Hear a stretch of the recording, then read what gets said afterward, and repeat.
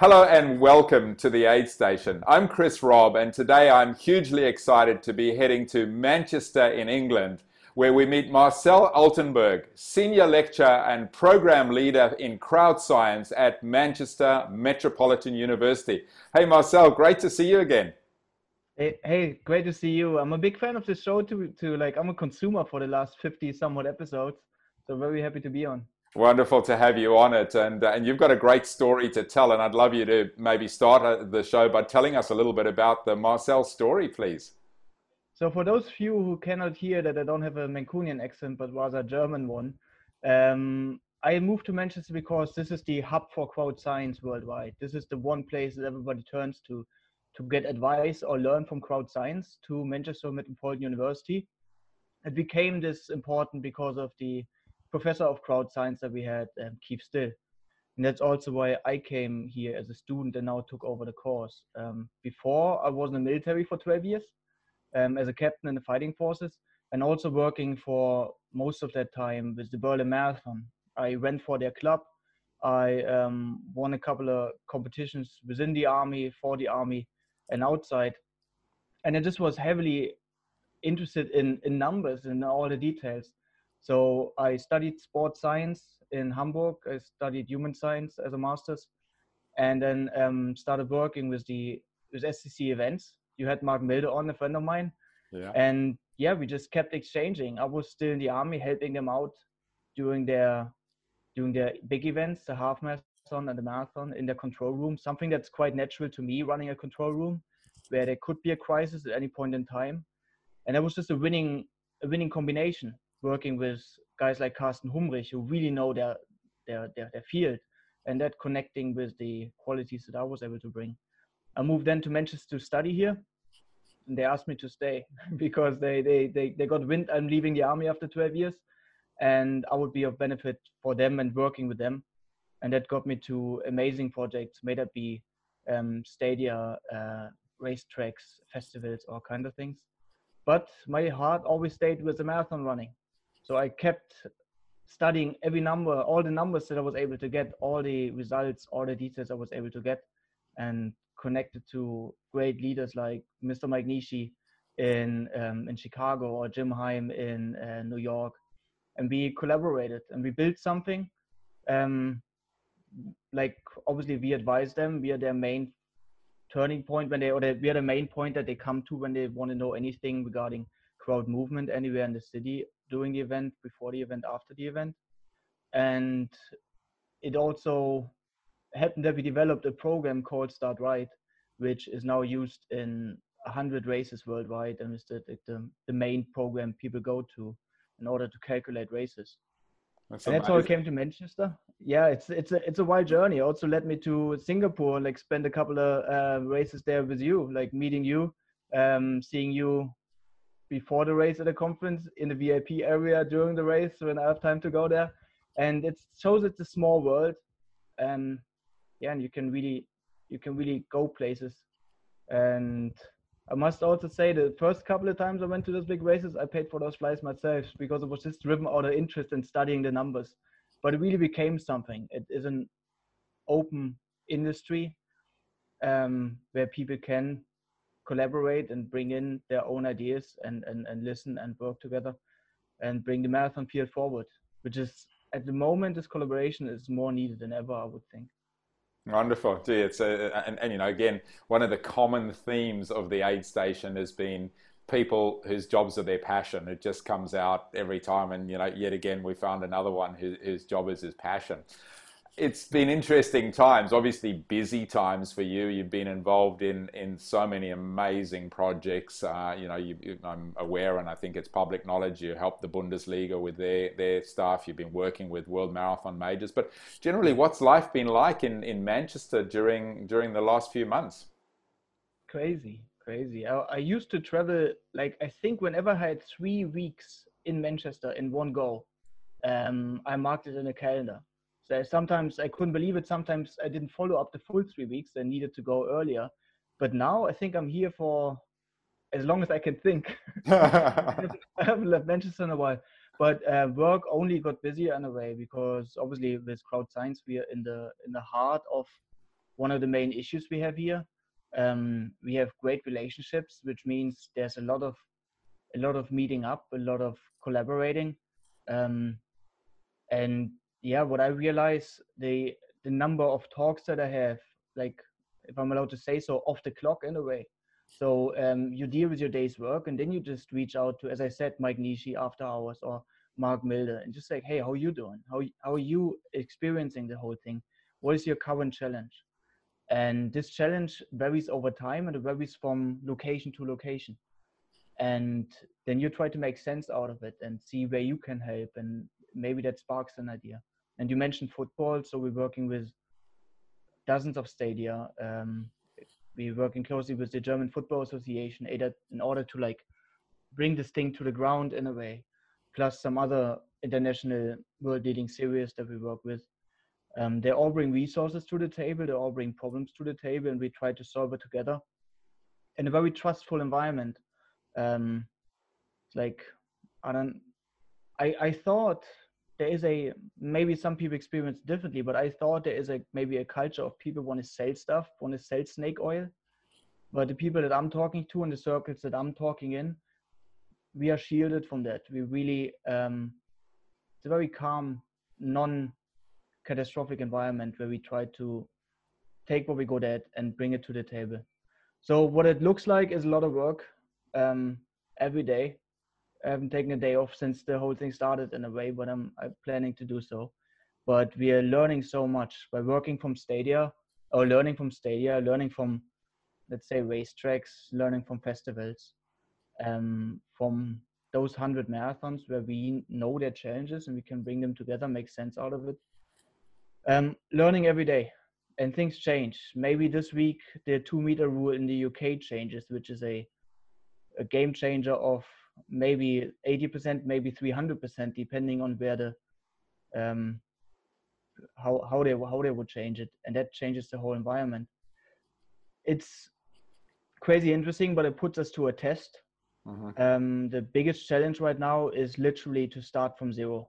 Don't start from 2019. It will take you too long to get from 2019 to 2020. If it's much more resourceful and promising to start from zero. Zero is probably more connected to 2020 than 2019 is. Yeah, it's a great tip, isn't it? And you know, it's also, as you know, I've been running the webinars every Thursday night, and we're excited to have you on this week again. And you know, it's been quite a common theme. People saying, you know, take your plans and start from scratch, or reevaluate your plans, because this is an opportunity. It's not a matter of regurgitating and trying to retrofit. Is this an opportunity to have a blank sheet of paper and see how we do things differently, which is fantastic. Yeah. Very often I have my head like this during those meetings, because all of this is painful, but it needs to be done. And if you're a consultant and you sit in a meeting like this, like with your hand in front of your head, that's normally not a good sign, but it fits the scenario right now. But we're doing the right things. We start with a blank piece of paper. We always said we do, but now we can put this to a test. Are we really? Or are there certain things that became part of our thinking, that we cannot get out of our head anymore and see them as a given, but they would be able to be changed by a new generation, by people who maybe aren't as accustomed to what we're doing. So really interesting, really painful, but I see some good examples there. People still smiling. There are still events in the future that are that have a variation to go ahead in some way, shape, or form, made it be virtual or downsized or reinvented. That's great. That's so good. This thing will pass. Yeah, no, I'm sure it will. No doubt in my mind. It's a matter of when. I mean, you've been talking about, you know, helping other people with their challenges. What's been the biggest challenge, apart from no day off? What's been the biggest challenge that you've faced during this period of time? So I mean, it says in my job title, crowds, and crowds right now is a no-go. So when people ask me what density can we have, actually no real density, nothing that you would call density. Back in the days, we solved a lot of problems with queuing systems, like really particular professional queuing system. It's not a thing anymore. So now we need to solve it over time or differently. There are different ways of solving it. So basically, we're not managing crowds anymore. We're managing individuals. because Mm. by the time they become a crowd, they become a problem. So that's really interesting. Um, and the advantage, to not call it a challenge, the advantage right now is that we can take so many resources and so many smart heads together, solve problems. Um, and if we do it right, we only need to solve it once, and then can use some aspects of this for another event, rather than to go down the same dead end, um, and then try something again. This So is this apart is from one of this, the great things, isn't it? Is, I'm seeing this collaboration. There's so many opportunities. What we do here benefits here, and what we do in another country can benefit people in another country, so to speak. Yeah, yeah, so the challenges, obviously, we also have the university. They have some challenges. Everybody has challenges right now, but we focus on the solutions, and they will come at one point.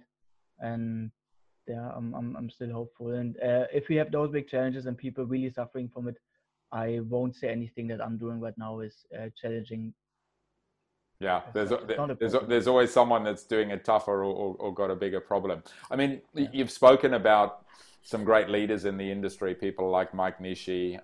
You're obviously leading in your space. What are some of the, and clearly being a captain in the army, you have great leadership attributes, and you've learnt leadership skills and techniques. Are there any tips that you'd leave the audience with in terms of, some leadership principles that you operate by, Marcel? Yes. Listen is the thing. Um, People don't care how much you know until they know how much you care. That's something that was true in combat training, and it's true at the moment. Together with Mike, we are like, he's sharing the Commission for Safety and Medical at AIMS, the World Running Association, and I'm on Yeah, this committee with him. And we are dealing with basically all countries, and they're all in different scenarios. Their race came from a different background. You just heard a lot of origin stories on this podcast of how different races came about. They are in different countries, under different legislation, under different COVID stress. So the main thing is, when you are in an advisory role or leadership role, listen, because that makes you smarter and that prepares you. They give you most of the things that you need in order to lead them well. And if I'm a consultant by day, so that means what I really learned is to listen and see every single problem as an individual problem with individual people who need an individual solution. And for that, you can't come in and think you know it all. You need to come in willing to listen for a long time before you then say, I think I can help you with a neutral perspective, and help guide you in the right direction. that's great advice. That's fantastic advice. And as always, the time flies by, and it's time to get to the traditional end of the aid station with something inspirational. Yes. I'm sure you've seen plenty of inspirational things. Have you got an inspirational story that you'd like to share with the listeners? So I told you that I'm touching my head very often in meetings, which isn't nice. I shouldn't do that when there's a camera directed at me, but it's painful times for sure. But people are still smiling. At the end of the meeting, we're all still smiling. In the beginning, like in this podcast, we're smiling. Literally, I'm telling my students. I just told the big guys in Chicago, from Chicago Event Management. I just told them, guys, I miss you. I was supposed to see you 3 times already this year. Yeah. I miss your events. I miss basically just having this not via Zoom, as much as it brings us advantages.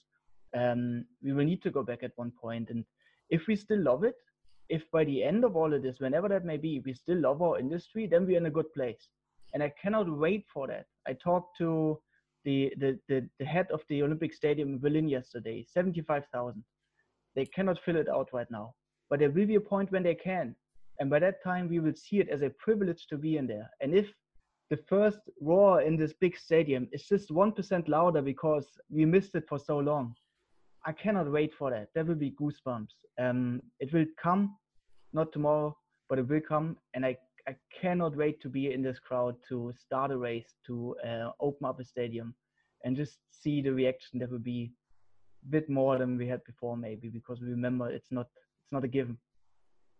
That's fantastic, and certainly you can see that that pent up demand, starting now, obviously as far away as New Zealand, where they had absolutely packed stadiums the Yeah, weekend before last, and again last weekend, and I think there's absolutely massive demand, and you've got this amazing opportunity to make this impact, and I'm so happy to see, because I know that you're a great lover of coffee and you roast your own coffee, so hopefully thank one you. of the advantages that you're spending some time at home, you've got a great supply of coffee. You gave me some of your beautiful coffee when I visited you in Manchester, and I look forward to sitting down and having a cup of coffee with you in the not too For sure. distant future. And thank you so much for making time. As always, great to chat, great to see you, and we'll look forward to seeing you soon. Thanks, Marcel.